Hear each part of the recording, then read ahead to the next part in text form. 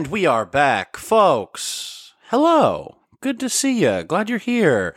Welcome back to the We Didn't Peak podcast. I am your fabulously talented host, Chance Nichols, and I am back in LA. I was in Chicago there for like a week, and I'm recording this episode from my little home in North Hollywood, California. He lives in California, folks. What more do you need to say? I've been dropping into a Trump impression a lot lately. It's not very good. It's better than most. I was in Chicago for a bit. I loved it there. The interview in this episode Oh my god, I'm from Sweden. I think that's Swedish. I don't fucking know. This episode's interview was recorded in Chicago. Very excited to get into that. But first, I think they fixed the problem. Now, I do think that the problem has been fixed as of this recording. But did y'all see that boat that was just sideways in that canal, hurting all of my money?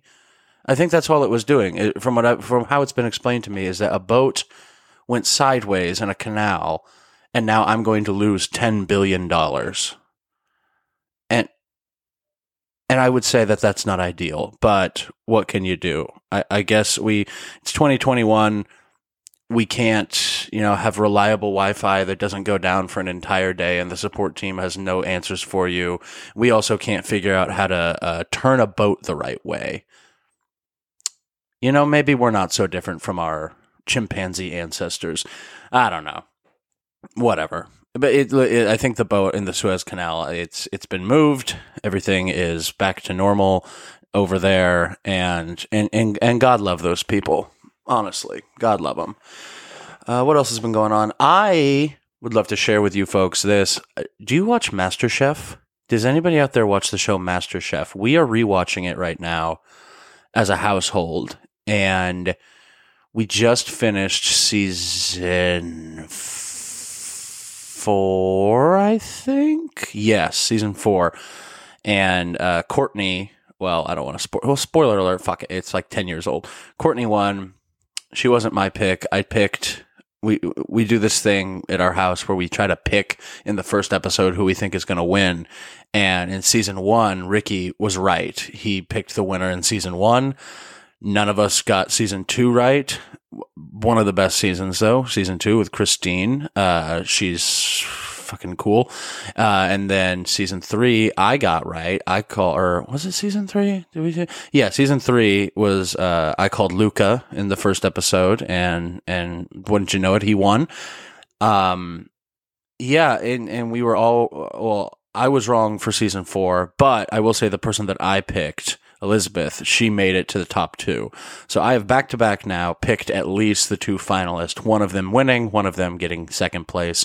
So whatever that means to you. MasterChef is so fun to me because I have to think, what do they all just live in a hotel while they're shooting this? Like, is there a dorm situation? Because like on Hell's Kitchen, there's a dorm that they go back to, and you see all the drama in the dorm. We've been really getting into cooking shows, and it's a nightmare, if I'm being quite honest. It's a kitchen nightmare with Gordon Ramsay.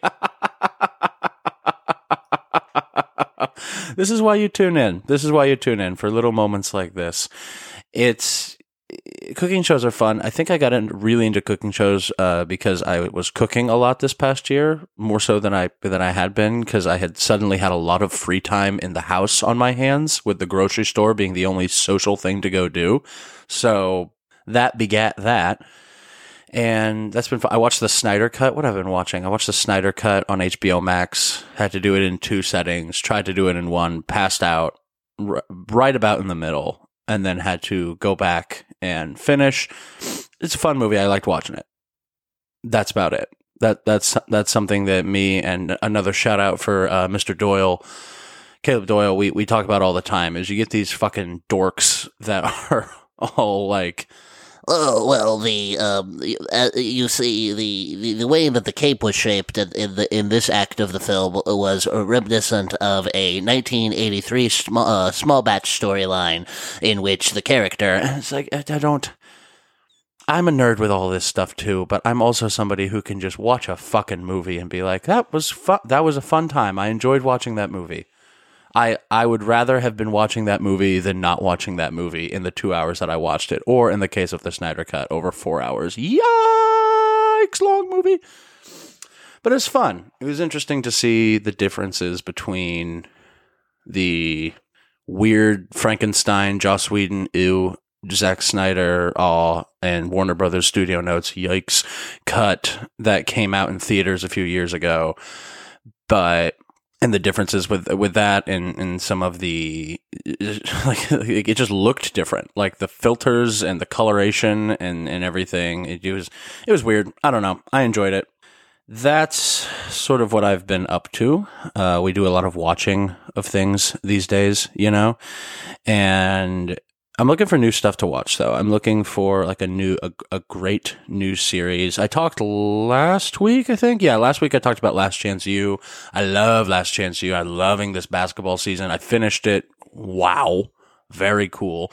Then I recently just started watching on IMDb TV, because IMDb, the website for keeping track of who's been in what movie, decided they needed a streaming network. And I watched, they have a doc series about the Sierra Canyon high school basketball team. And that's the one with like Dwayne Wade and LeBron James' sons on it. That was all over the news there for a while. I'm sure they still in many ways are.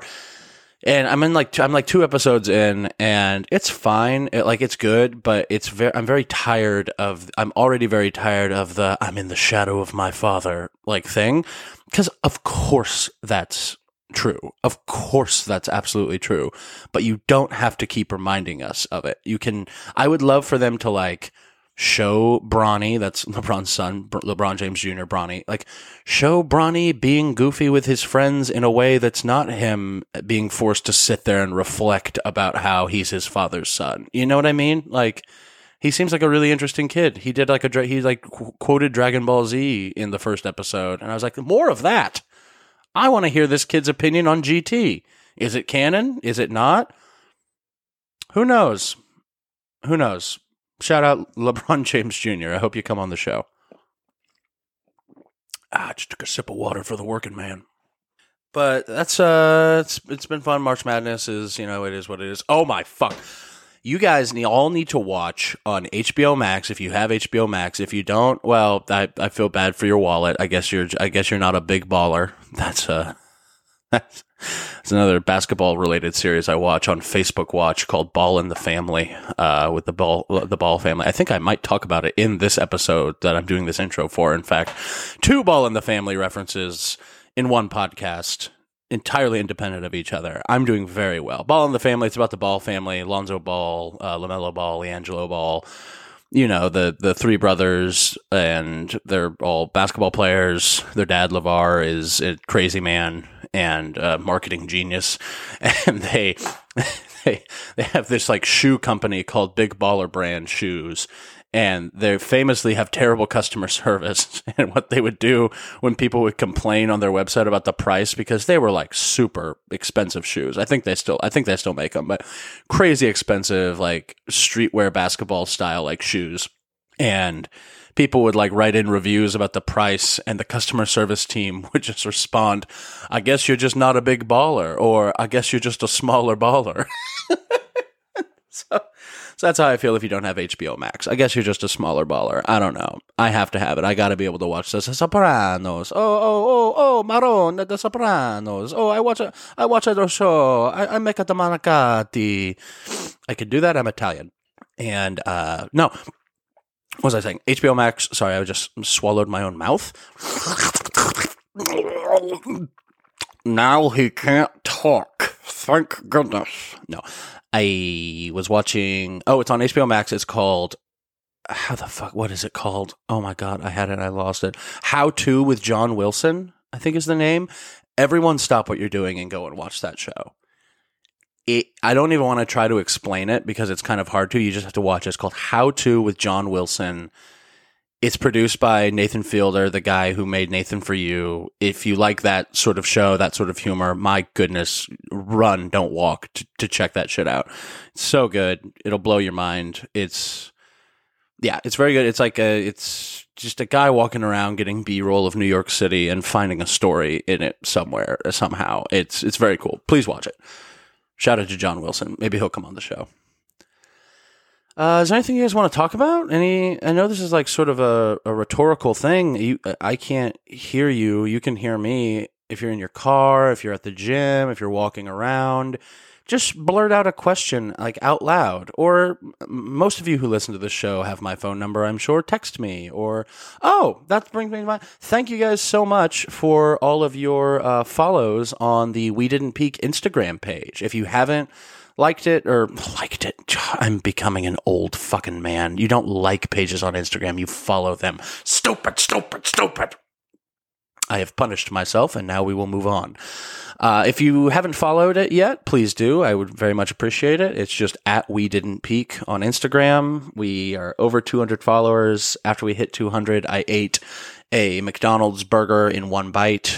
Probably going to do some more bad for my body type stunts to try to drum up some marketing momentum for this show. So be on the lookout for that. But yeah, the Instagram page, that's where I'm going to post like the info on the new episodes, some behind the scenes stuff, maybe weird, like the videos of me like eating the cheeseburger. It's going to be a good time. Please follow it at We Didn't Peak.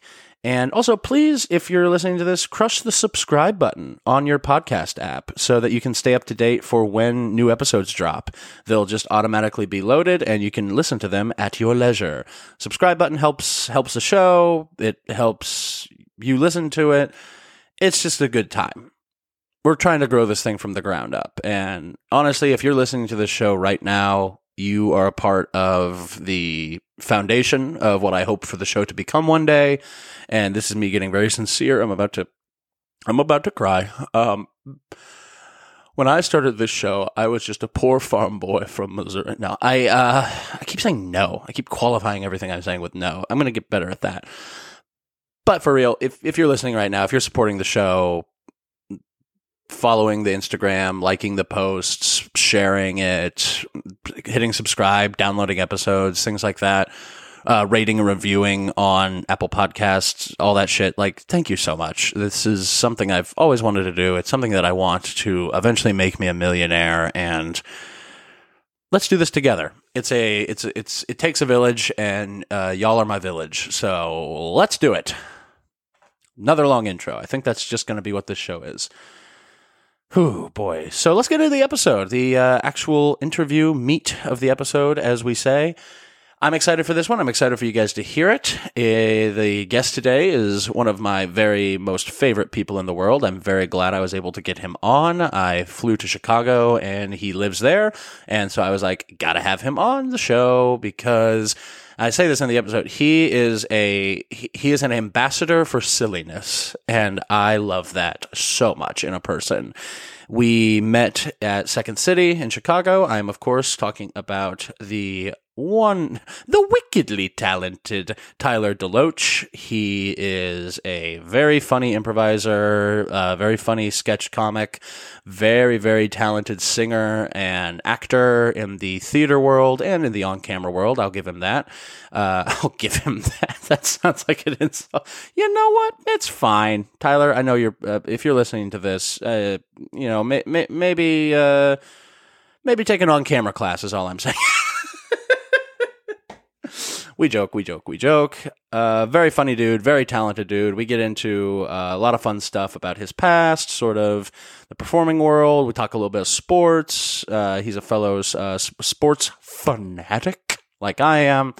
And yeah, it's all in all a very fun episode. I hope you enjoy it. And now, without further ado, please enjoy my chat with Tyler DeLoatch. Mwah. It is the cause. It is the cause, my soul. Let me not name it to you, you chaste stars. It is the cause. Yet I'll not shed her blood, nor scar that whiter skin of hers than snow, and smooth as monumental alabaster. Yet she must die, else she'll betray more men. Put out the light. Okay. and then put out the light. All right. Well, I think that's just about as good as it's going to get. All right. Thanks for that, Tyler. How are you doing today? How was work? Oh, work was dandy. Yeah, tell the folks where you work.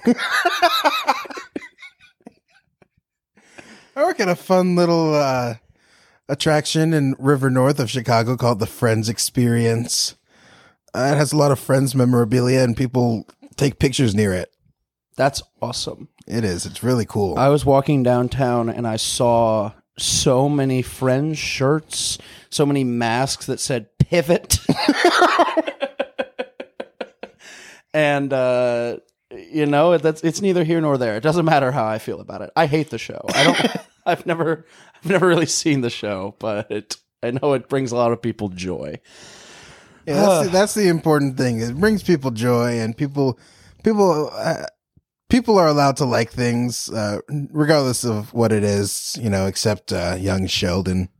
Yeah, young Sheldon is where I draw the line as well. If they did a young Sheldon pop-up experience, I think I'd be protesting. Yeah, the day they open a young Sheldon experience is the day I petition Lori Lightfoot to legalize arson in this city. Well, Lori Lightfoot famously listens to the things that her constituents want. Absolutely. And is very open and honest with how she feels, and not at all bad mayor. Oh, God, I just heard a noise. I think Lori's here. Yeah, you've gone a bridge raised too far. Oh, my God. Well, we're recording this episode from Chicago. I'm very happy to be here. It's been a very good trip. And it's very good to see my good buddy, Tyler DeLoatch. Tyler DeLoatch. Oh, do not stain my name with Chris D'Elia's name. No, it's DeLoatch, right? Yes. Yeah, it's easy. It seems like an easy name to say, but historically people have said it wrong, right? Yeah. They try to make it like more European, or like DeLoatch. The DeLoatch is the one I hear the most. Like the OA vowel sound is not common in the English language, apparently. I hate it. I hate it all. Yeah. Well, Tyler is... So, Tyler, I told you this earlier. I wanted to... God, we're both... It's a fucking... It's allergy season. We both have COVID. We're both on ventilators, just dying. No, but seriously, folks, I told Tyler, I said, I wanted to have you on this podcast for one reason and one reason only. You are one of the only theater kids that I can stomach anymore. Tyler is theater kid is a fun term, but Tyler is a real theater man. He's a theater man. I've grown up to a theater man. That's right. You're a theater adult. Yeah. So, which is so, but you know what I mean? Like theater kids, I hated it. Like, cause I'm a theater kid. Who am I kidding? I hated being in the eating area of my college and being with other theater majors, because it was always a fucking production. Do you know what I mean? Was that right. like at your college?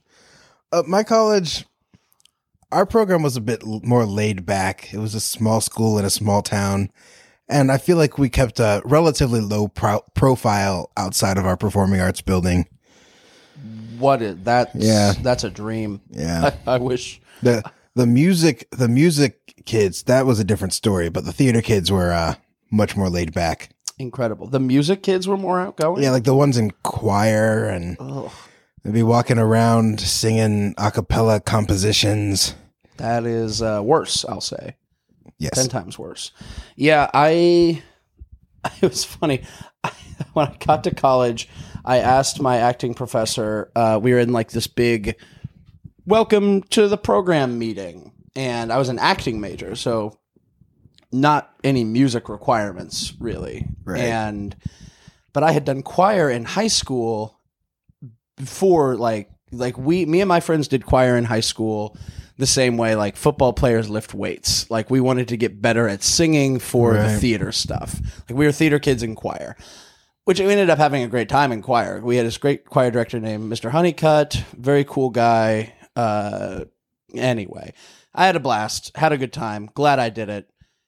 the why I got into it was because I wanted to get better for theater. It's not important. I don't have to explain myself.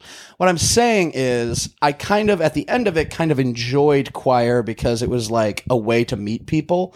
And especially being a freshman in college, I figured, it could be kind of fun to maybe join choir and meet some people. And I remember at the first meeting for our acting program, for the new kids to like meet the older kids, the professor, Kurt, he was like, "Do you guys have any questions?" I raised my hand and I went, do acting majors often join the choir? Like, do they do choir?"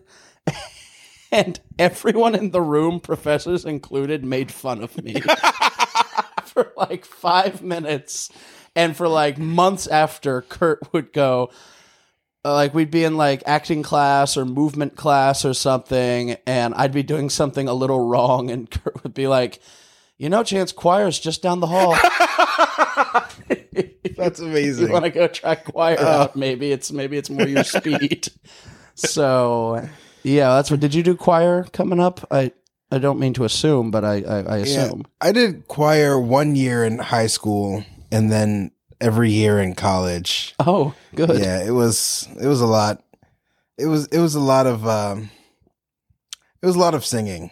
Outstanding. Well, what are you up to these days? Like, what's your past year been like? I'm sure very full and fruitful. And yeah, it's past year's been a lot of It's my mind just went blank for that. Yeah, I was at the Friends experience for a lot of it. Another Van Gogh. I've essentially just been working pop-ups my entire time in Chicago, in between hopefully booking acting gigs. And of course, since there's a pandemic, there's no acting. So yeah, I've been working pop-ups. Exciting. You've also been singing at your home and posting those clips, which are very joyful for me to watch. Yeah, I've posted maybe 40-ish songs on Facebook, the foremost performance platform there is. True. It's the ultimate hosting site. You know all those big artists who blew up on Facebook? Mm-hmm. Mm-hmm. You're the Ball family. Yep. No other examples. I watch Ball in the Family on Facebook Watch. It's great. I can't say the same. I have not. You haven't watched it? Nope. It is. They're a weird bunch. Yeah. Tyler and I met doing the conservatory at the Second City in Chicago, and we had a nice time, didn't we? We did. It was a great time. It was. We. Do you have any standout moments?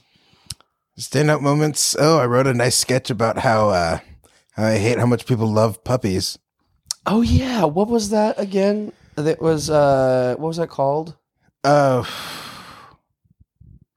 don't know. I think it was something about a brunch or something. Yeah, because it was friends at brunch, Mm-hmm. and everyone's like gushing over some puppy, and you do like an outburst, right? Yeah, and like dogs are fine. I like them. There are cute dogs out there. I'll go, oh, that's adorable.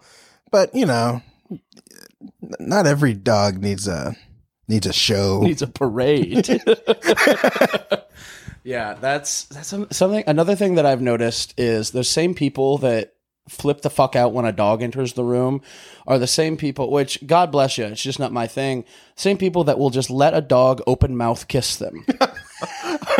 And I hate it. Our dog Huck at our house in LA, he is he tries to make out with everyone that walks in once you get to know him, because at first he tries to kill everyone that walks in, but then once he gets to know you, he'll jump on your chest and try to shove his tongue down your throat. And I do not let him do that. And I can tell he gets frustrated that I don't let him kiss me very passionately. But I like hold him back and I go, I'm not that type of white. I'm not that type of white. Because 10 times out of 10, it's usually a white lady who lets the dog shove its tongue down her throat. And that's just gross. A dog's tongue, they say like a dog's mouth is cleaner than a human's, right? Yeah. Yeah, that's what I've heard. I don't think that's true. Yeah, my issue isn't necessarily with the hygiene of it as much as just the general, I don't want a dog I don't want a dog trying to kiss me. Yeah, the Like- worship of it. Yeah, it's like the dog's fine. We can shake hands or whatever or what have you. Have a Just very an old paw formal bump. relationship with dogs. Yeah, I think a relationship with a dog should be like a business relationship. Okay, yeah, agreed. Because they are property, whether you like it or not. They're a piece of property. Like it's not a child. It's not a thing. It's just like sometimes it's just a thing that you spend a lot of money on. You know, it's But all that to say, I think I'm thinking about getting a dog. I think there's a little space in between child and property where you can find where the dogs are. There might be. There's a bit of There's some wiggle room. Yeah. I mean, maybe a guest. They're a house guest. right. They're an expensive house guest. Yeah. How about that? They're a guest in perpetuity. That you bought Yeah. or adopted. It's Whatever. like you're the hotel owner and the dog is wherever Kevin got lost at this time. Yeah. Fucking Kevin. Yeah, well, Tyler and I, I'm also excited to be doing a podcast with you because we pitched an idea at Second City for a sketch that was podcast based. We did. And Tyler I saw his face, he just remembered it. Do you want to do a little bit of it? All right. Okay. I'm Gilbert. And I'm Gottfried. And this is the Gilbert and Gottfried podcast.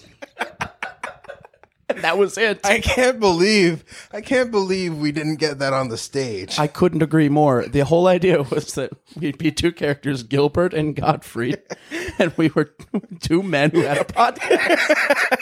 And we both happened to sound exactly like Gilbert Gottfried. Right. And we had no follow-ups other than just the intro. It was like, our director was like, and what do Gilbert and Gottfried talk about? And we said, well, you caught us. Nothing. It's just we could both do this impression, kind of. That was a good one. Yeah. Sip of water for the working man. Yeah. That idea was shockingly poorly received. Yeah. Could you believe it? There were some ideas that I love an immediate shutdown of an idea, and I had one. Oh, it was good. Do you remember? Like I know exactly. Rehearsal was ending. We had all pitched so much that day, and I go, I got one more. And That's my favorite thing ever. And I run up on stage, and I poke I'm behind the curtain, and then I poke just my head out of the curtain, and I look at you all, just my head poking through the curtain out onto the stage, and I go, I'm a turtle, and the stage is my shell. And I've never seen an idea get shut down faster. Director Jeff just goes, no. Goodbye. I'll see you all next week. And then rehearsal is over. Yeah. Honestly, rehearsal was ending, but I think if at any point that day you had pitched that, rehearsal would have been over then anyway. Correct. We could have just moved right along. Yeah. So that was some good times. I really enjoyed making some stuff because you're also a very silly guy. You're a purveyor of silliness in a way that speaks to my soul. Where did the silliness start with you? Because you have a refined sense of humor that I don't often find in traditionally like theater people. Do you know what I mean? Like most theater people are like good for some memes and like references, but you're a person who can come up with their own fun. I think it's mostly I just bored too often, and I think I'm an overthinker, and so every situation I could possibly have a joke I've probably thought of at some point in the past year, and so basically I always have just one at the ready at any moment. Yeah, one in the chamber. Yeah, that's to say that's okay. That's good. So let's see. So shows aren't really happening right now. Not a whole lot to promote or anything like that. But like, do you have like, are you looking forward to anything as we seemingly are like turning the corner, all this shit before we get into, the past and where you come from and all that stuff? Right. Is there like any current things that have you excited or feel like you've got a renewed lease on life or anything like that? No. It's all chaos, Chance. It's all downhill from here. I have to leave. Actually, you've just reminded me. The curtain's been reopened. Looking forward to my next meal. Okay. Yeah. Okay. Good. That's good. The quesalupa's back at Taco Bell. You're kidding. Yeah, I had it yesterday. How are you feeling? I'm feeling great. Okay. I am reaching the age because you're 25. Yeah, no, 25 in a couple weeks. Okay, so you'll still be 25 by the time this comes out. I just turned, so you're like a year younger than me. I just turned 26 and like a month ago, and I'm starting to learn there are things I can't eat anymore. Oof. And it sucks. Like a big one was White Castle burgers. I used to love a White Castle slider, and especially going to the White Castle and getting it, which there are not White Castles where I'm from. Like the part of Missouri I'm from does not have an actual White Castle. You can only get them at like the store, but St. Louis has them. And it was always like my big St. Louis treat to go to a White Castle. And when I was like locked down at my uncle's house in the suburbs of St. Louis, one day I took his car to go get White Castle, and I was so pumped about it. And I went and got myself a Crave case. I went full on Harold and Kumar, like got like a huge fry, huge drink, all this stuff. I had been depressed for weeks. Not much has changed. And this was like going to bring me back. Right. I think the first episode of The Last Dance was playing that night. So it was going to be my meal that I eat while I'm watching the shit. And I get back to his house. I set up the spread. It's all there. I'm so excited. Turn on the TV and I eat I think I got like 10. And you gave me a look. Is 10 too much? I think 10 might be a little too many White Castle sliders. You're right. Well, I didn't get to all 10 because I ate like 2 of them, and immediately my stomach said, "What in the hell do you think you're doing right now?" And I vomited. Like I ate 2 and some fries, and like had to go upstairs and like spew my guts out because I guess that's just not what I'm meant to eat anymore. Or maybe I got a bad batch. You know? I'd say a 50-50 chance on both. Yeah. You looked at me like, oh, is he about to tell me he ate 10 White Castle? Yeah, no shit. It didn't go well. White Castle was actually one of the last pre-pandemic meals that I had. You're kidding. Yeah. Yeah. And I think that might have been either my first or second time ever going to White Castle, because there's none near me in Chicago, and I didn't grow up near any either. Mm-hmm. So I was just on vacation in New York, which again, poor timing, right before Tom Hanks got COVID and everything happened. Jesus. And I was just walking around the streets of Harlem like, hey, let's find something to eat. Oh, this White Castle. Perfect. Yeah. And nothing will ever go wrong. Yeah, that's you were in New York right when the shit started, to become like a reality. Yeah, I took a nap and then woke up and everything was canceled. Oh, yeah, because you had a bunch of tickets for like Broadway shows and stuff, right? Yep. Boy, what shows were you going to see? I was going to see Hadestown, Jagged Little Pill, which is the Alanis Morissette musical, which I don't listen to Alanis Morissette, but I figured it would be good. Yeah, my mom loves Alanis. Yeah. And one other, the Temptations musical, Ain't Too Proud. Oh, nice. Yeah, but I got they offered at when everything shut down, they said you can either get your money back, full refund, or you can get credit to the tickets store or whatever at 120%. And I was like, well, I'm going to be coming back here. Right. I'll be back in like a month. And at the time I was like, okay, right now I could get super cheap tickets in September. Yeah. And that might be a little too late, but better safe than sorry. Oh, Jesus. I didn't end up buying them, but well, good. Yeah. Do you still have the credit? Yeah, somewhere. Yeah, So I don't know how to access it, but eventually I'll look into it. Yeah, I have a Spirit Airlines credit somewhere because I don't know where it is, but because much like you got some Broadway canceled, I had WrestleMania canceled.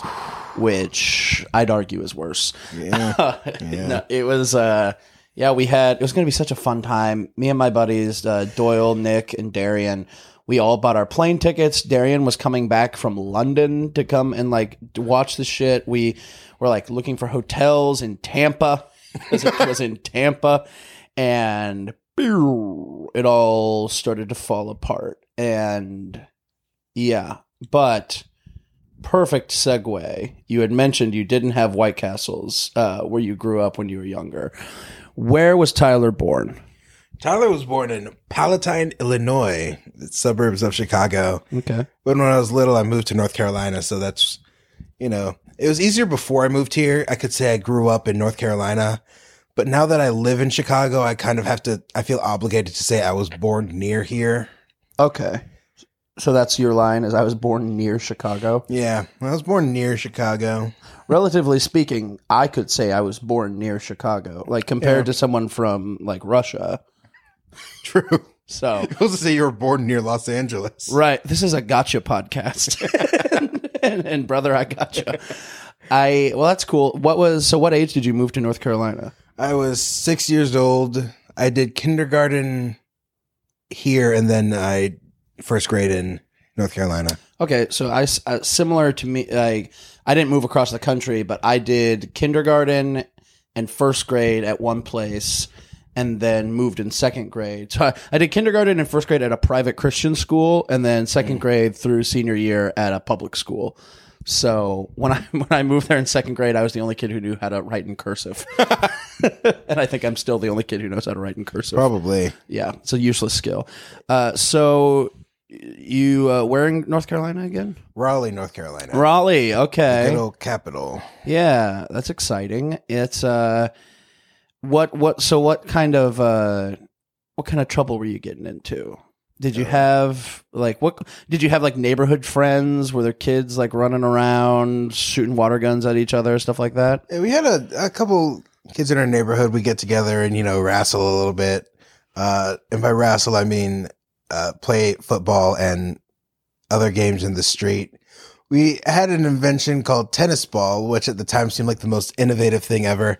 It was baseball that we played in the street with a tennis ball and tennis racket instead of baseball stuff. And it was, I think the quintessential childhood experience is playing in a street and then getting annoyed at all the cars going by and seeing how many plays you can sneak in between the next car coming. Mm-hmm. Yeah. I was lucky enough to live in a cul-de-sac. So we were able to skirt by that a little bit, but there'd still be cars coming through. When did you start having like interest in the performing arts? Let's see. 5th grade was when I did my first, non-mandatory performance. Yeah. Your first non-pageant. Right. I call mandatory performances pageants or programs. Right. And in high school, I really got into it. I didn't start singing until my senior year, but on the stage and stuff. Sometime in high school, I was like, I really like doing this stuff. And then my senior year, I was like, well, I can, major in it. Yeah. And for some reason, they let people major in musical theater, and I took advantage of that. Insane, right? Yeah. Yeah. So that's fun. You played sports and stuff too, right? What were your favorite? The sports I played most: basketball, baseball, and tennis. Mm-hmm. And I was probably best at tennis, but I didn't really put any effort into it. Baseball I liked the most, and then basketball. It was just too cold to play the other sports. Yeah. I actually tried out for the tennis team in high school, and I'm sure I would have made it, except my grades weren't good enough. So that was really a defining experience when I started doing theater, because they didn't really check our grades. Interesting. That's so tennis. I remember at one point there was a Facebook post that I made. I like a show we were doing together. I was promoting the show, and one of your old tennis coaches, because I tagged you in it, so it popped up on your timeline too. One of your old tennis coaches just commented, Tyler still has one of the best swings of anyone, or best serves of anyone I've ever coached. Oh yeah, Coach! Shout out Coach Phillips. Coach Phillips. Yeah, he said nothing about the show. He said I had the best hands of any of any player he's coached or something like that. Yeah, that's great. Which I think that's because my natural reflexes were pretty good, and it made up for my lack of conditioning or overall practice. Okay. So it was basically I'm at my best when someone hits the ball really fast at me, and I don't have time to think about how to play tennis. Awesome. I love that. Yeah. That sounds like the ideal tennis athlete. You're just built different, I guess. Yeah, I'm built. Yeah, same animal, different beast, or something like that. I love that for you. Yeah, I played football and wrestled a little bit growing up. I also played t-ball and like little kid baseball and stuff. Right. And I kind of hated it because of the pacing of it all. Because I was like super ADHD, like.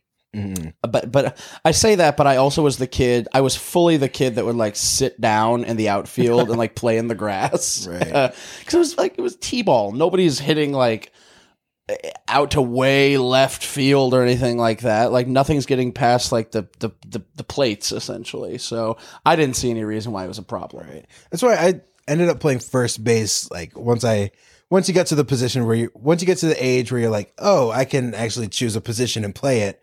I think I was drawn to first base because, you get to touch the baseball and like a good, at least 50% of the plays that happen. Yeah.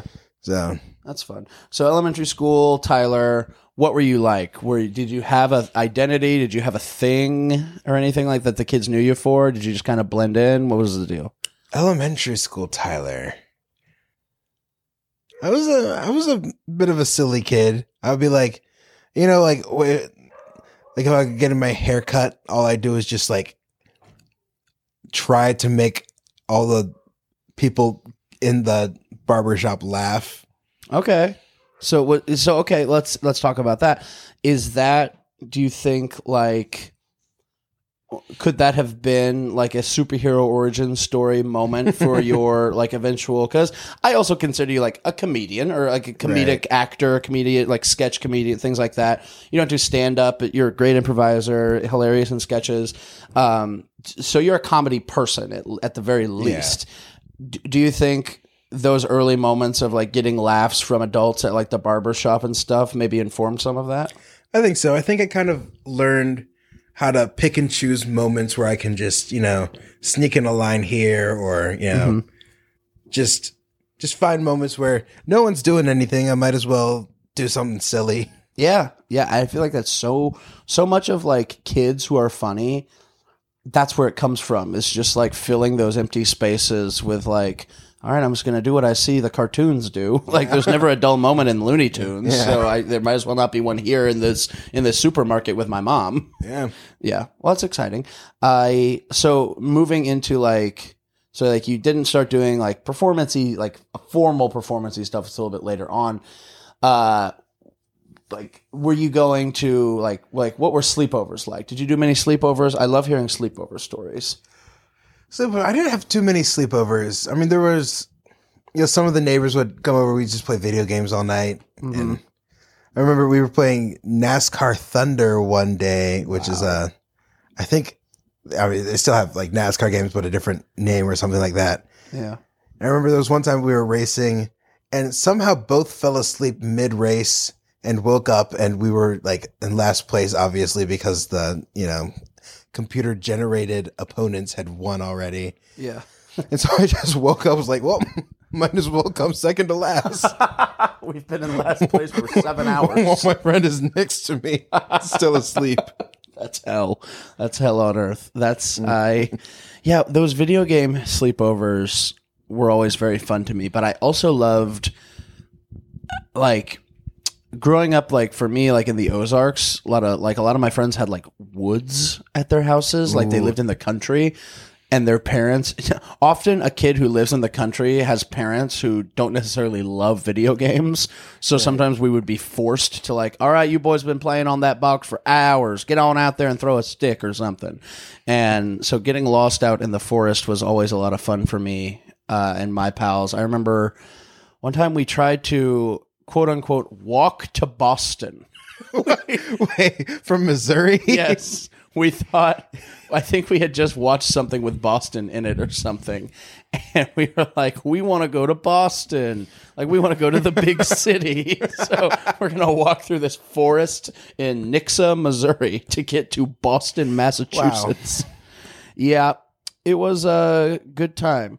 So moving on to like junior high, like middle school, what sort of trouble was Tyler getting up to in those days? Like the pre-pubescent, like going into puberty years, type shit. Like what did your interests change? Did you remain like the silly boy at the barber's shop that liked video games? Middle school was probably the, that was, I mean, as with most people in middle school, like the least sure of who I was, you know, in my life. Because you kind of, you know, we all know like you go from one person to another, but your like personality's changing too. And so it's kind of figuring out like, you know, I was awkward, but didn't know how to play it for laughs yet. Yeah. And that's hard. It's very hard. That is not ideal. Nope. Because I developed humor as, in many ways, sort of a defense mechanism. Right. Like early on, because like I said, I was, especially at my private school, when I was in kindergarten and first grade, I was like, you know, a kid who should have been in public schools with these kids whose parents like have money, and I held on to my Winnie the Pooh overalls probably a little bit longer than I should have. And so I was just like an easy target. So I had to like really quickly develop like, oh, if I make all these people laugh first, then they won't come for me. Right. And you hadn't mastered that skill yet come middle school. So I bet that was a lot of fun. Oh yeah, that was so much fun. Yeah. It scars me to this day. But, you know, it was fun in some ways. I'm not sure how, to but find what ways. you know, if you look at the bright side, first you got to find what the bright side is. But if I manage to find it, then I'll look at it. Awesome. That's, I mean, I think that's all you can ever ask for. We had a drama teacher named Charlotte Webb. You're kidding. It's a true story. Tell me everything about Charlotte Webb. Did she live on a farm with a pig? We had a contract we had to sign to audition for the play or whatever. And it was basically saying we're going to show up to rehearsals and learn our lines. And I remember her giving it to us and saying, this is a legally binding contract. Jesus Christ. And then I looked back and was like, no, it's not. we are 12. Right. We can't sign a legally binding contract. That's great. But it worked, didn't it? It actually didn't. I dropped out of a show. I didn't even tell anyone. Okay, well, you should be in prison. I think boys, get in here. This is the first time I'm telling you. I think what is it? When it takes too long to find out someone did a crime, so you can't get away with it. Statute of limitations. The statute of limitation is passed on my breach of contract. Yeah, I'm intimately aware of what the statute of limitations is. Uh-oh. No, it's because I watch a lot of Law and Order SVU. What did you think? No. I watched a lot of Orange is the New Black, and that's how I know. Oh, good. I used to until, you know, everyone stopped. I feel like everyone who watched Orange is the New Black watched and was very into the first few seasons, and then we all just agreed together. Like everyone who watched it just agreed it was enough. Yeah. and you know what? Sometimes a show can be enough. Yeah. And it doesn't always happen at the end. You don't have to complain about like the last season being bad or anything. You just watched what you watched and then tune to a different show. And then you just keep on rolling the ball. So that was almost a Trump. Then you keep rolling the ball. They take the ball and they say, here, roll it down the hill. And you say, no, ma'am, rolling it down the road. Beautiful ball, incredible ball. I never want to hear from him again. It's such a nuanced take. Donald Trump. Getting back to Tyler now. Thank you so much for coming out. So do you think it's kind of funny that you went from being a kid who just dropped out of the middle school play without telling anyone into now what you do? I think it's more telling about just middle school and like academic learning environments. Like it was obviously this is over 10 years later and I'm still really into plays, but like how badly do you have to screw up to get someone who is that into theater that they would want to do it for the rest of their life to just stop coming to rehearsals? Like I mean, it's a terrible indictment on Charlotte Webb. On Charlotte Webb. I mean, I hate to say it, but I can completely relate to that. Like, we have a teacher in like the Nixa school system that kind of did that for some of me and some of my friends. Like, just made it not enjoyable. Like, I don't think he meant to or anything like that. But like. My honest experience with going through like those classes was, okay, you're making this so stressful. Right. It felt like I could feel back then as like a 12 and 13-year-old, like this is more about what's going on with you than it has anything to do with the rest of us. Yeah. And I don't know, there is one of my favorite stories ever. My friend Cody, we were in theater class and we were getting yelled at by the teacher because we had done something. I don't know what we did. We were probably just talking. And there was a poster in the back. There are two posters in the back of the classroom. One of them on either side of like the door.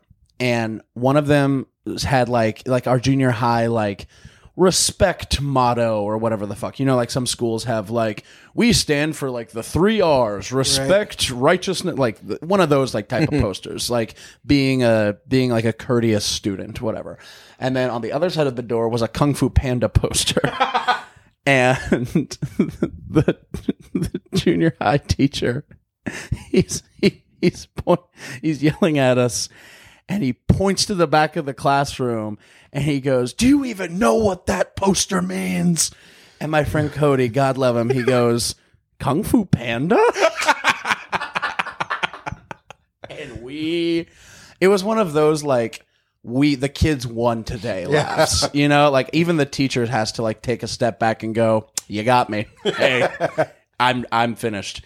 That's fun. Did you, was there like a big push at your school for like the sex ed stuff around this age? Because ours was like a rocket, like a true failure to launch thing. Like it felt like they threw like a piece of paper with some terms on it at us and read them out loud once and then ran away. I think our school actually did a pretty good job. North Carolina kind of forced the whole abstinence only thing, but our school ignored it. And really, okay, yeah, they were like, "Hey, we have to tell you to be abstinent, but if we weren't telling you to be abstinent, this is what we would tell you guys." And then we learned about condoms and stuff. That's cool. Yeah, I didn't know what condoms were for a very long time, and now I know all about them. Oh yeah. Because if you're 12 years old, you're either going to learn about sex ed in school, or you're going to learn from a high schooler, that's just, trying to impress the kids with what they know. Yeah. Or you're going to learn from Family Guy. And there's one very, very obvious choice as to the most responsible way to teach about sex. Right. And it's Family Guy. Right. I want Seth MacFarlane teaching my children. It's also like, I feel like porn is so accessible now. Like it's not something that you really have. There's no barrier to entry. Like I don't think they even ask on the websites like, "Are you 18?" Right. Like I think it's just like, go ahead, have some fun. Where it's like there are kids who it's like this meekness. It almost gets taken away so early, and it's weird because I remember the first time I ever like saw like a sexy scene in a movie. I had no idea what the hell was going on. Like, I thought they were either fighting or kissing in a way I'd never seen, which I think is a combination of the two. Right. I think that's a good way to describe sex.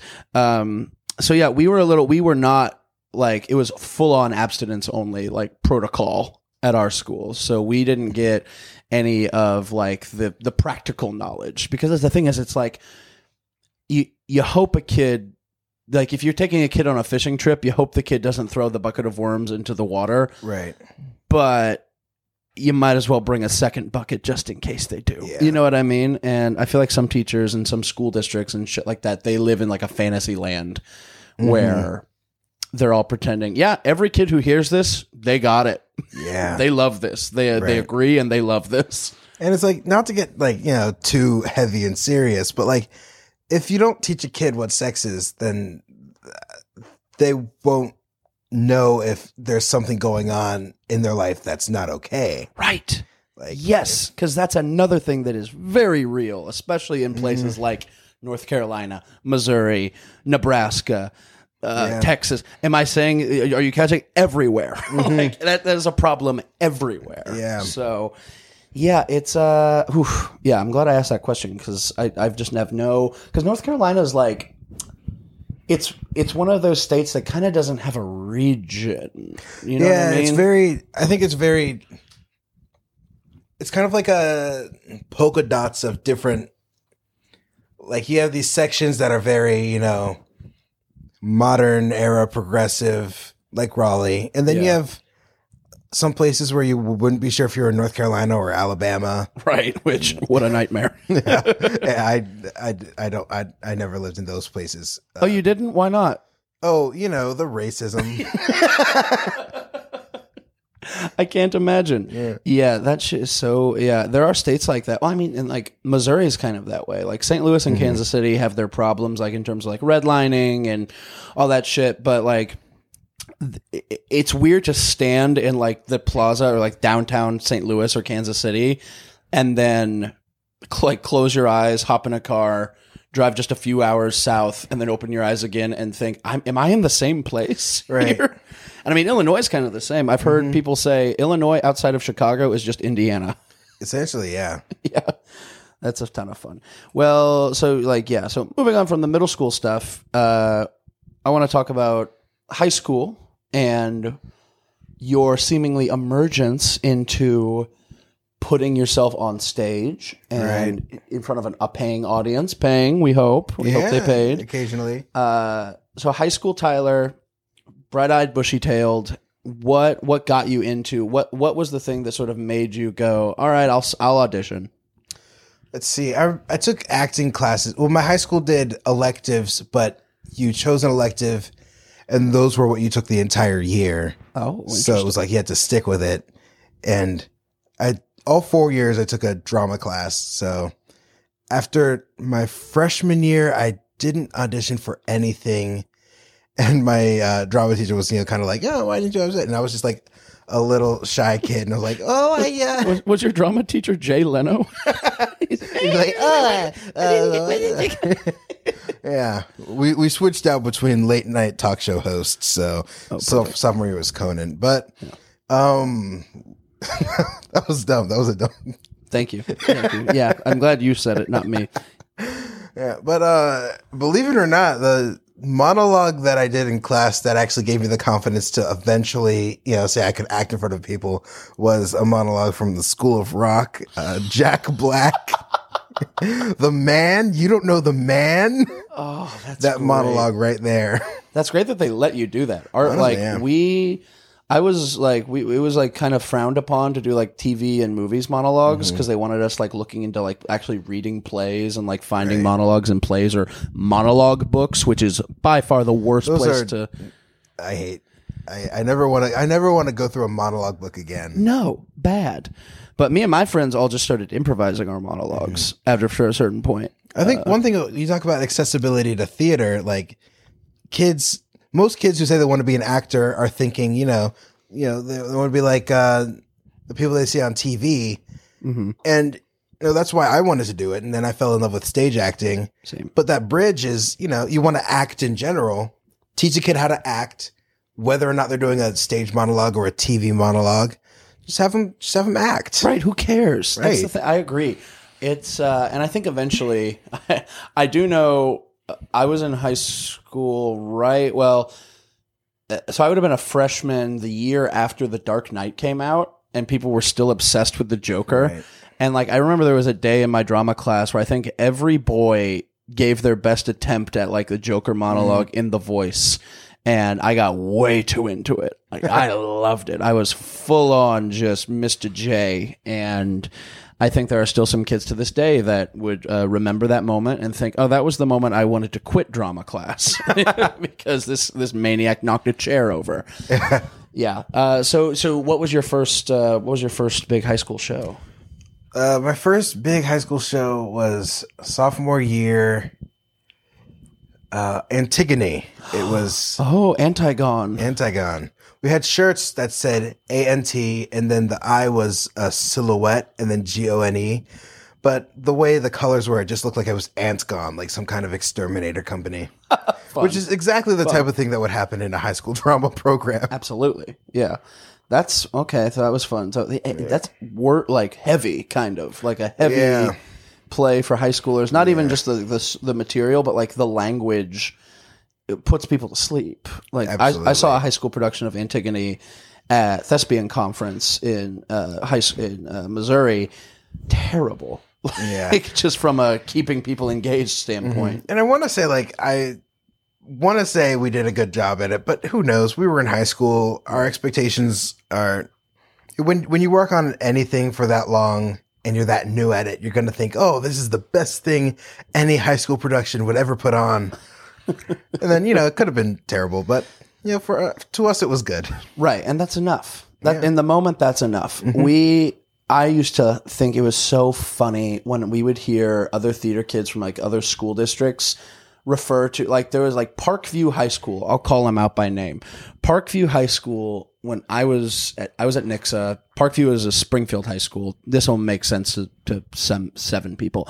There's a town over, like the next town over, the big town that had like multiple high schools.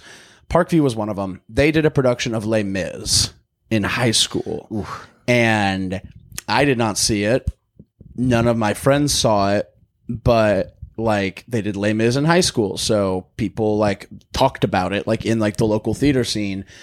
And I would run into these fucking kids from Parkview and they'd be like, people were telling us after the show that it was Broadway quality, like Broadway, like, and they would do that thing where they like double look at you, like to double down, like with how serious they are, and like look you in the eye and be like, no, Broadway quality. And I wanted to say, that is impossible.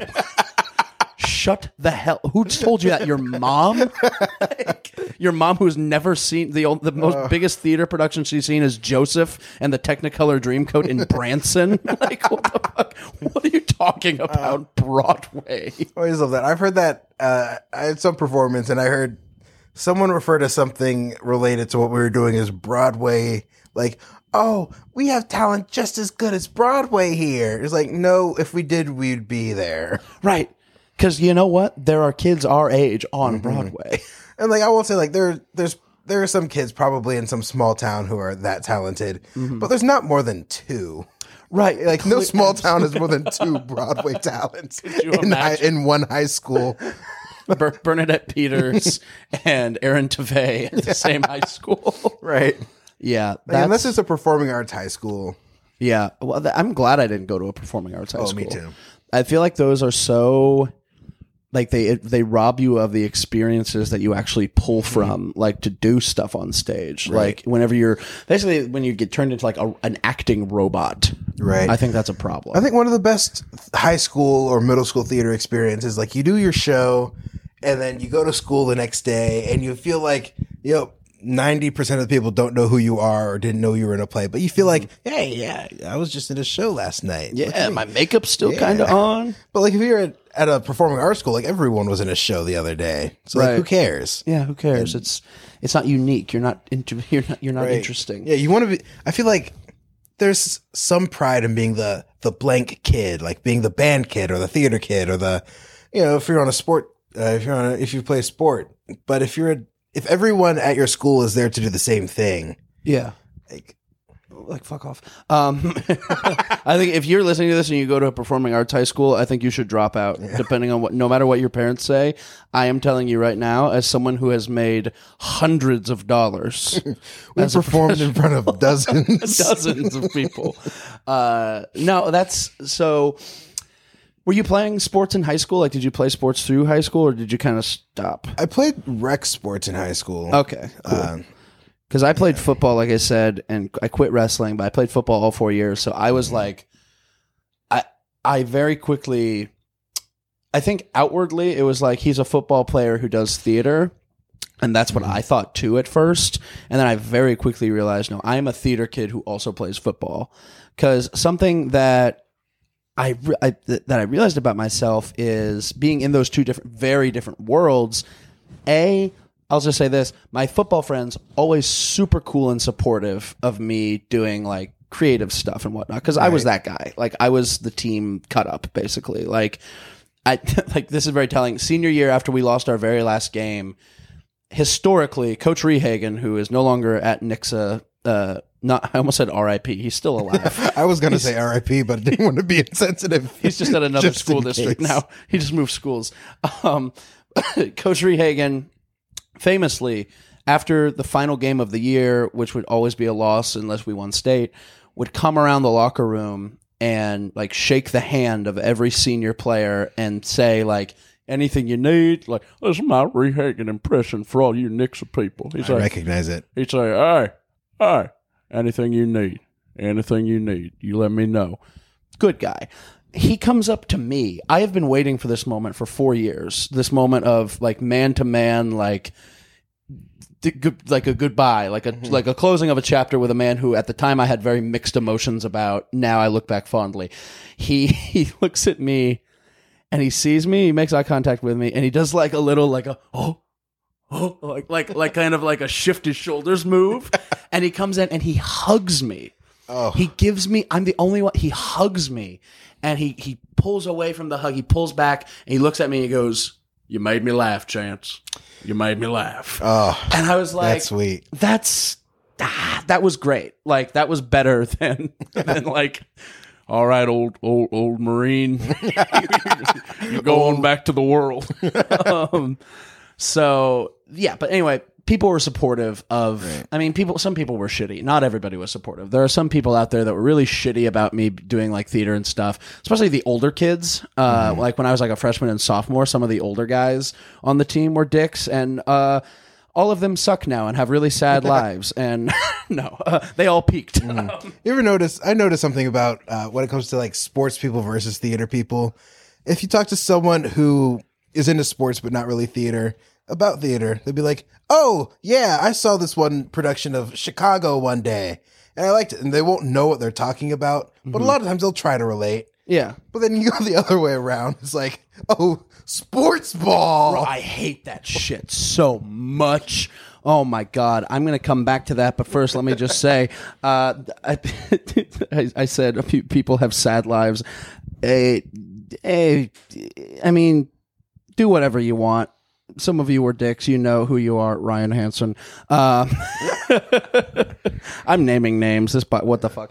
No, I mean, it was a hard time for all of us. Nobody's perfect in high school, but as I was saying, on the whole, people were cool. So, but I came to this moment of realization that when I'm with my sports friends, I'm making them laugh for the most part. Like, there were some funny guys. Like, a locker room is can be a very funny place. And I think some of my sense of humor, like got sharpened in like locker rooms and stuff. Right. But when like I would make them laugh more often than not. But when I was with like my theater friends, they made me laugh too, like just as often as I made them laugh. And that was a big deal for me. So I really started to shift more towards the theater friends, which pissed some people off. But again, like, we were kids, and what are you going to do? Like, there's only so many hours in the day. Yeah. Like, I'd rather go off and like play Nerf gun wars from our trucks, like shooting at each other in a field, than sit around and like watch Sports Center, which is what most of them did. But talking about the sports ball thing with theater kids. Oh yeah, I know you also hate this. Yeah, it's like when you don't know about a topic and someone obviously does, and they spend time thinking about it or whatever it is. Like, at least pretend to care. Right. Well, for me, it's like, I just want to look at those people and go, it's not my fault you got bullied. You know what I mean? Like, I'm not the one who did that to you. I'm not the basketball player. I'm not the football player that hurt you. And I'm sorry you were hurt.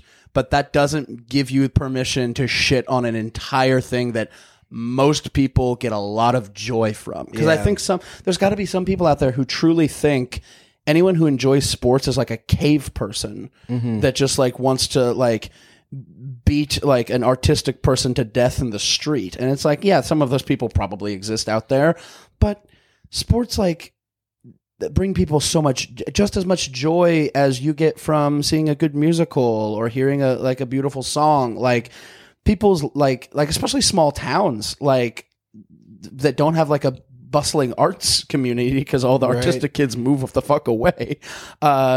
Sports are a huge point of pride, and I think that's important, and I think that's necessary, and I think it's weird, and I don't want to say toxic, but a little toxic to like try to play that game of because I don't like it, it's bad. Yeah. Or because I don't understand it, it's bad. Because that you are hating the thing that you like you're doing the thing that you claim to hate when you do that shit, you know? Like, I don't know. Yeah. I do think like they're very real feelings. Like if you weren't into something and you got bullied by people who were into something, you can, think, oh, these two things are related.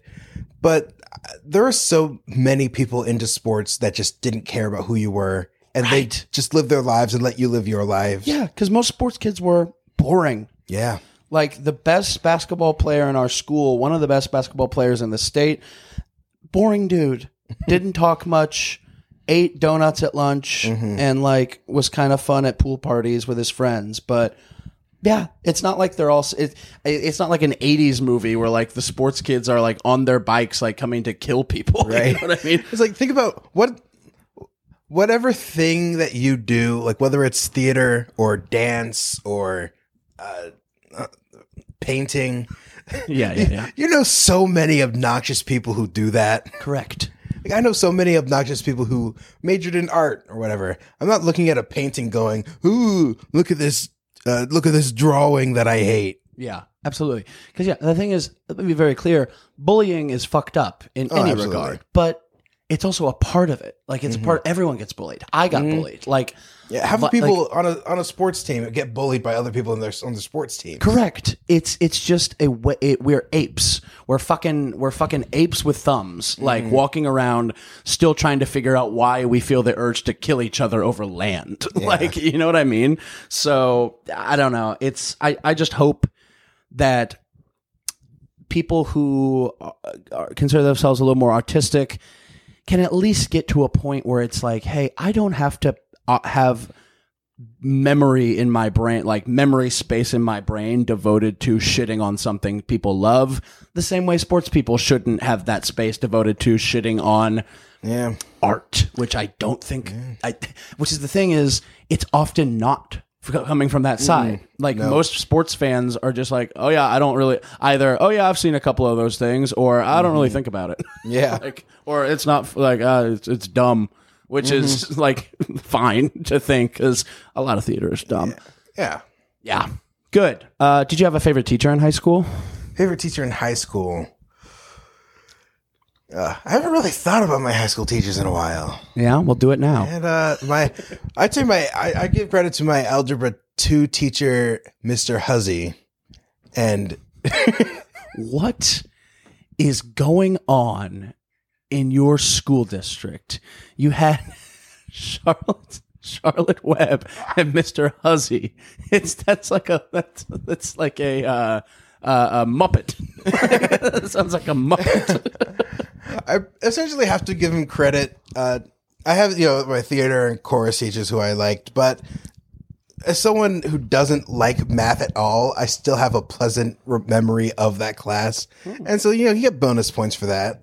That's cool. Yeah. It's like if you go to make it fun, like was he like a fun teacher? Yeah, it was pretty fun. He taught us about taxes and credit card debt, which I didn't, pay attention or remember, but I'm glad he did. It was the right thing to teach us. Correct. Yeah, I wish more schools would teach that. It was on me that I didn't learn it, but it's one of those, if you go to a restaurant and one makes your favorite meal and they make it pretty good, and one makes your least favorite meal and you kind of enjoyed it, least favorite meal is you're gonna think about it. Yeah, that's perfect. That's a perfect metaphor. Yeah. I had a similar experience in college with a geology professor. I didn't give a shit about geology. I still don't give a shit about geology. But this guy like was awesome. Like he was a great. He was like a performer up there. Like I think it's just because he's passionate about it. Like he was passionate. He hadn't gotten like beaten down by years of students not loving his stuff, and he made it fun. And so that's cool that your favorite teacher is a math teacher. Yeah, I would have never guessed that in a million years. Yeah, that's cool. What so like did you guys do like wild cast parties for in your theater department? I remember there was someone's house that had a hot tub. Oh, and no. It didn't get wild. We played like water pong instead of beer pong. And, would have pizza and Sprite. So your theater department was mostly like sober kids. Yeah. Same. Yeah. I honestly didn't know anyone was doing anything bad until after I left high school. Yeah, absolutely. It was like then I kind of went to college, moved to Chicago, and then I was like, people were probably having sex. That was probably going down. Someone was probably, I think at my prom there was like a minor scandal because some kids showed up drunk.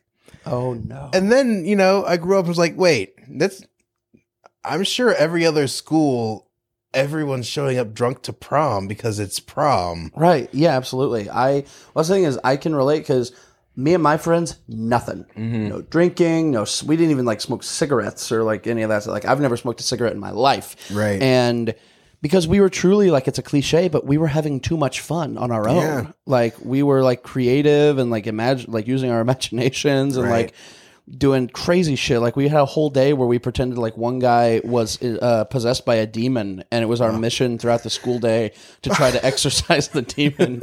And some of us cornered him in the bathroom, and somebody had gotten some salt from the lunchroom and was just pouring it on his face, being like, "Be gone." That just makes me hope that somewhere in America, there are some kids who are playing a subtle game of Among Us in their high schools, or something like that. They're just going over, like, just having a game that only you're in on, and it lasts the entire day. It just seems like the best way to live high school. Oh yeah, we would do Assassin's Creed, where one person would be the assassin, and you would try to put like a sticky note on the other people. I think my school did that at some point too. Yeah, and most of it was just about walking through crowds, like how they did in the game, where it's just you're pawing past people. Like if you played the game, like in Assassin's Creed, when you're walking through a crowd of people, he kind of like uses his hands to like paw past people, and we would just do that with our hoods up, and it was a good time.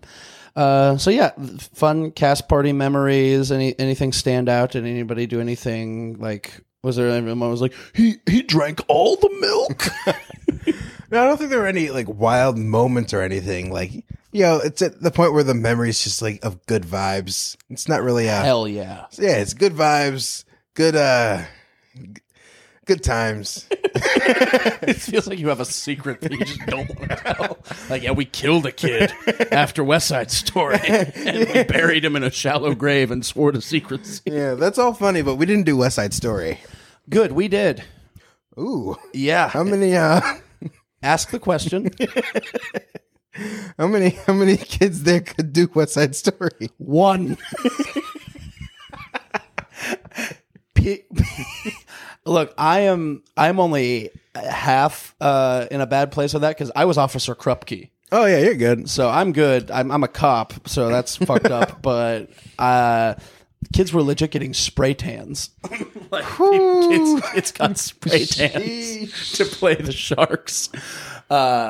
Moving right along. That's 2011 was decades ago. I'm pretty sure the community theater near my college in rural South Carolina was about to do West Side Story right before the pandemic hit. Oh, perfect. Yeah, I think people are still fucking up with that. Oh yeah. There's like 2 rules when it comes to doing theater just doing theater in general. Mm-hmm. Don't make people different races. Yep. There's one rule when it comes to theater. No follow-up rules. Yeah, no, agreed. One of our cast parties all got real off the rails real fast because specifically like me and my friends like stirred the pot a little bit. Here's so two quick stories. One, so my freshman year was the last year that they allowed us for the final night cast party. We would play sardines in the high school after hours. Like after the show was over, it'd be like 9:00.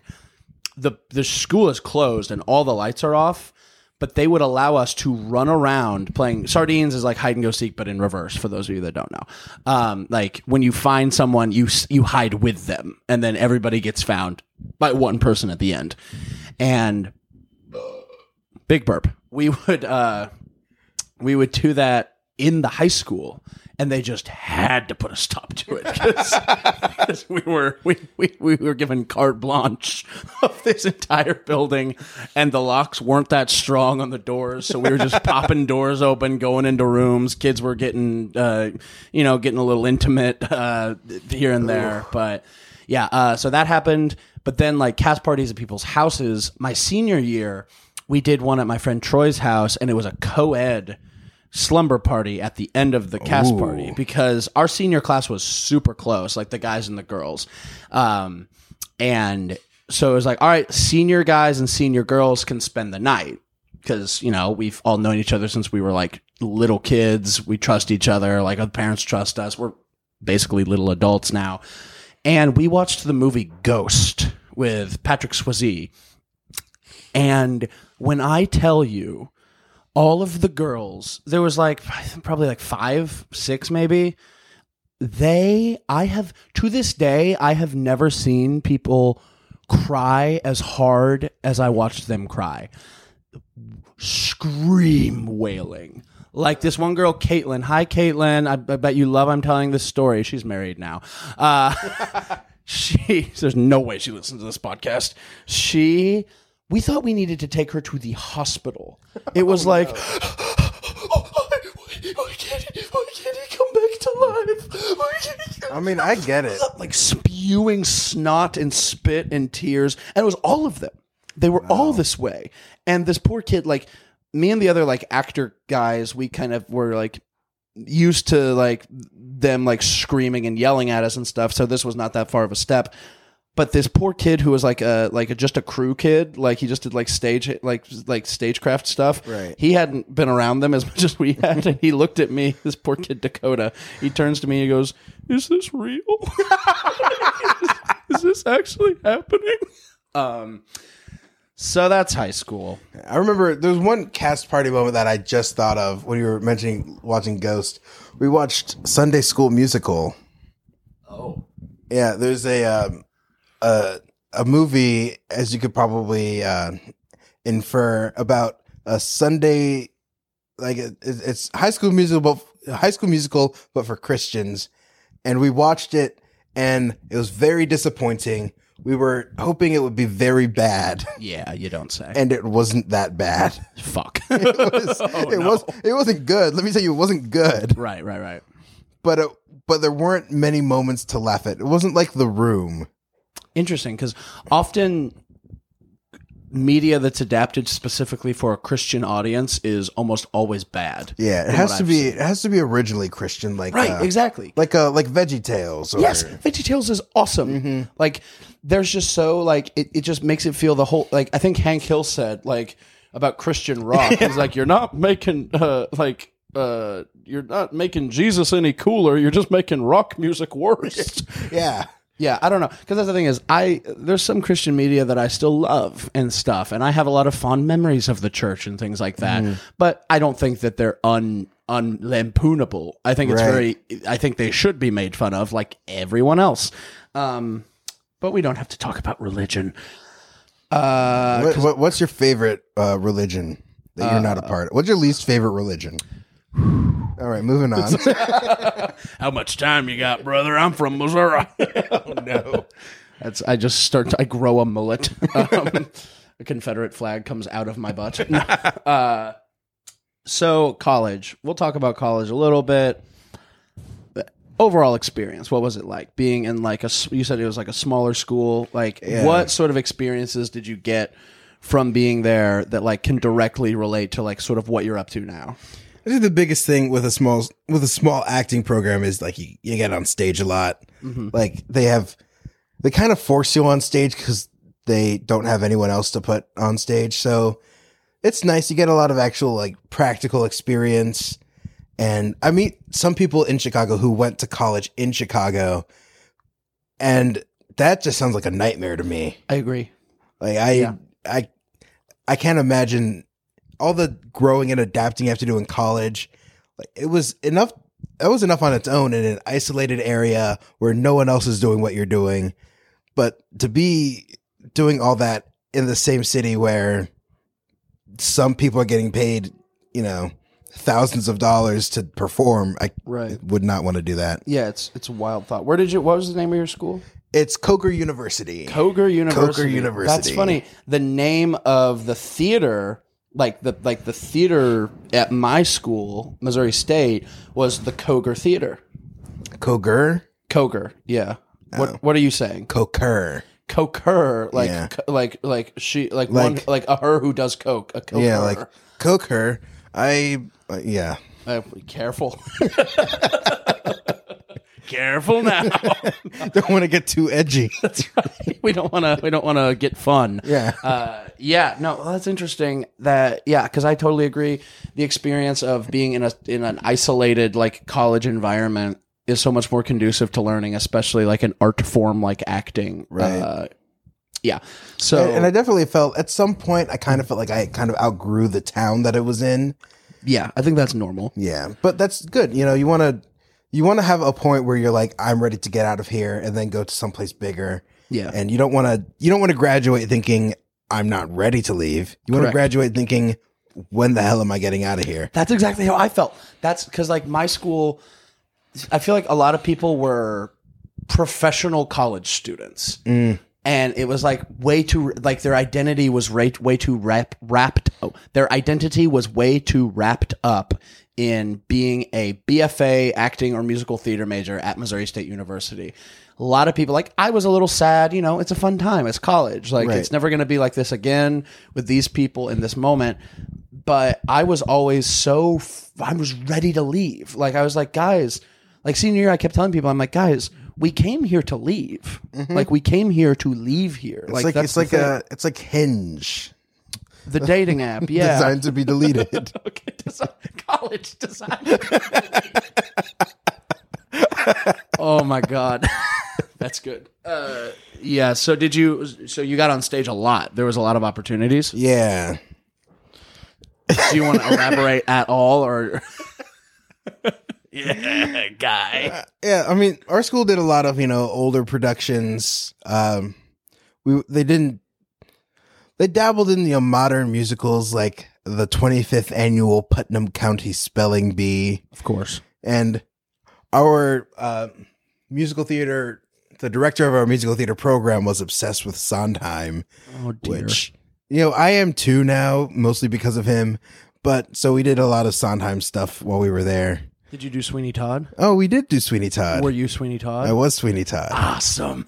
I did not know that, but I was hoping you would be a great Sweeney Todd. Senior year, I played Sweeney Todd, and that was the only time I played like the legit, like no questions asked lead role of a show. That's fucking cool. It was, and that was part of like how I kind of felt like I had outgrown the the area I was in, because I was a senior.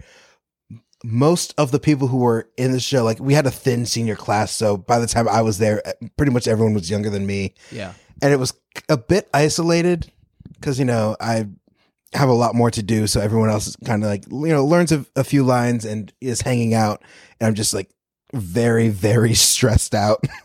Yeah, because you're the show. Yeah. Like, yeah, man, that is so. What was the line? At last, my arm It is was complete complete again. again. It's one of those when people say that there are no small roles, or they'd rather have like a small role in a show. It's one of those things that you don't really believe until like you've done like a big role like that, and you're like, hey, it's just as satisfying to get a few laughs in a scene that no one's gonna forget. Yeah. I agree. That's how. So it's your experience playing Sweeney sounds a lot like my experience playing Bottom in Midsummer in college. Ooh, yeah. That was like I did that junior year, so it was like that junior year. Like that was like kind of traditional at our school. Is like junior year you'd get a show, like a big role, like a role in a show, kind of for you, Right. And then senior year was like the and track, like you know how like in big movies it's like star and like an old star, like and Mickey Rooney or whatever. Like that's what senior year kind of was. And a fun coincidence, my school also did Midsummer my junior year. Really? Were you in it? Yeah, it was Oberon. Oberon. DCS. Yes, I did know this. Yes. Yes. Oberon. I would do that show again. That's one of the few shows I'm like, I would play Bottom for 2 years, like on a tour or something. Yeah. That's cool. And then you graduated. What was the technical name of your degree? It was a BA in music with an emphasis in musical theater. Oh, you were a BA kid. Yeah. My BFA is showing. I liked learning other things too. No, that's I hated that shit. There was like some like BFA supremacists at my school, and coming from where I'm from, the dirt. Yeah. I never really loved hearing that shit. I remember there was one point where I was like, I too was like, this is BA. I would rather focus so much more on what I want to do. Yeah. And I kind of realized I can just do that. I'm just not being forced to do it. Right. So like, I have free hours in my day. I could go, practice or, spend time by myself working on stuff. That's awesome that you know that. While I'm also being forced to take a Mandarin class. Yeah, exactly. Yeah. That's very, very big, very mature of you to make that decision for yourself. Luckily, I will say at my school, BFA students were still required to take a pretty hefty amount of gen eds, so I still felt like it wasn't like a conservatory program or anything like that. So well, that's a very fun. So did you feel like you got a lot out of college? Like, are there things that you learned there that ring true to this day? Like, whether it's like acting, like knowledge, or just practical life shit? Yeah, I feel like both. I learned both practical and on stage. My professors were great there, and I'm very glad there was one point I was thinking about transferring because, small school, small town. I was kind of tired of it, like my sophomore year. Mm-hmm. And that's kind of when I had the realization that I really made my own experience. And Thank you. I'm very glad I stayed. And because if I hadn't really gone through that thought process and I had changed schools, I would have been the same person at a bigger school. Yes. Thank you for saying that, because I feel like college theater programs, especially, they are what you make it. Mm-hmm. Like you can have a good time if you want to have a good time, because at the end of the day, the decree, I said it twice. Fuck. The degree that is hanging on your wall is not going to get you a job. You're going to get you a job. So practice having a good attitude now. Mm-hmm. Like it's like, I know some people have terrible experiences with a professor or a class or whatever the fuck, but try to control what you can control, because that's like the real world, like the audition room, the lines, like the non-union calls, like brutal places. And you're not going to have that opportunity to sit there. Like no one's going to listen to you be like, maybe I'm going to transfer to a different career path is what you ultimately ended up doing. Yeah. That's very true. And also the whole, because I almost transferred from Missouri State. I almost transferred to Juilliard. Oh. To Juilliard. Juilliard school. Not even the Juilliard college. It's the Juilliard school. I'll say it again. Juilliard. I did a summer conference there after freshman year, and like got to meet some of the faculty and like the head of like the acting program there. And we just like really vibed, I guess is what you could say. And they had like sent me all this stuff, like here's like some audition like notes, and here's a link, like we'd love to see you out, or all this stuff. So I never officially got into Juilliard or anything like that, but the thought of auditioning, potentially getting in and potentially transferring crossed my mind. But I'm so glad I didn't. I'm so glad I didn't even attempt it, because I got the perfect experience at Missouri State because I wanted to. I got out of it. Like the professors are great, the training is great, And also, I got to learn a lot about myself outside of the classroom. Right. I think that's what it's about. there's a real baseline for your experience where, like, you have competent professors who care, and you have a decent amount of opportunities to get onto the stage, and a certain level of toxicity is going to be there. Yeah. And you get to a certain point where there's nothing you can do about it and you have to get out of the situation. Yeah. But the majority of the time, you have a decent professor and you get to be on stage, and from there on, you just have to build from there, like yourself. Yeah. Yeah. We had a shithead professor or two, but that's just what happens, I guess. Right. Folks are bad. Yeah. So yeah, like I said, I mean, at the beginning of the episode, I kind of asked like things that you're looking forward to. I mean, you've done some cool shit like post college, obviously the Second City stuff that we've done. You've done some have you done like some summer stocky type things? I haven't done summer stock yet. No. No. Did you? What's like a bit like? Because we met 2018, I think. Have you done any like productions or anything here in Chicago? Yeah, I've done there was a parody of The Matrix that I did. Yeah. Where I had to watch The Matrix for the first time a few months after they cast me in it because I hadn't seen The Matrix. Right, that was like a big, like, there was a lot. I saw that all over town. Yeah. Like the Matrix parody musical, right? It was a musical, yeah? Yeah. And you played Morpheus? Yep. Amazing. Yeah, it was a lot of fun, and that was the first time I was in a room. Like, that was my first musical that I got paid to be in. And it was like I was in a room with all these people who, people that people knew, and it was intimidating as hell. Yeah, but you did it. Yeah, I did it, and you did great. Yeah, that's awesome. So, sort of coming to an end here. I know. You're so sad. It feels like Gilbert and Gottfried. The Gilbert and Gottfried podcast is brought to you by Cottonelle. Cottonelle, for when you're not ready to switch to a bidet. Oh my God. Thank you for that, Tyler. Moving on to the final thing I'll ask, just like succinctly as you can. If you were to approach a younger version of yourself when you are at like sort of your most lost, your most directionless, you're walking around, you've lost your map, you don't know where to go. That could be elementary school, that could be middle school, that could be a month ago. What advice would right now Tyler give to that Tyler? I'd say find a way to have fun. Because that's when I really got direction in my life, was when I found a way to have fun. Like, back in high school when I couldn't be on the tennis team because my grades were low. Yeah, it was just an avenue taken away from enjoying life. And I feel like the moment that I really got on the direction where I realized I could have fun while being productive was when I was like, oh, I can do musical theater with my life. It's something I'm good at and something I have fun with. So just, exploring the stuff that I can do and just finding a way to have more fun with it. Find your fun. Yeah. With Tyler DeLoatch. Am I saying?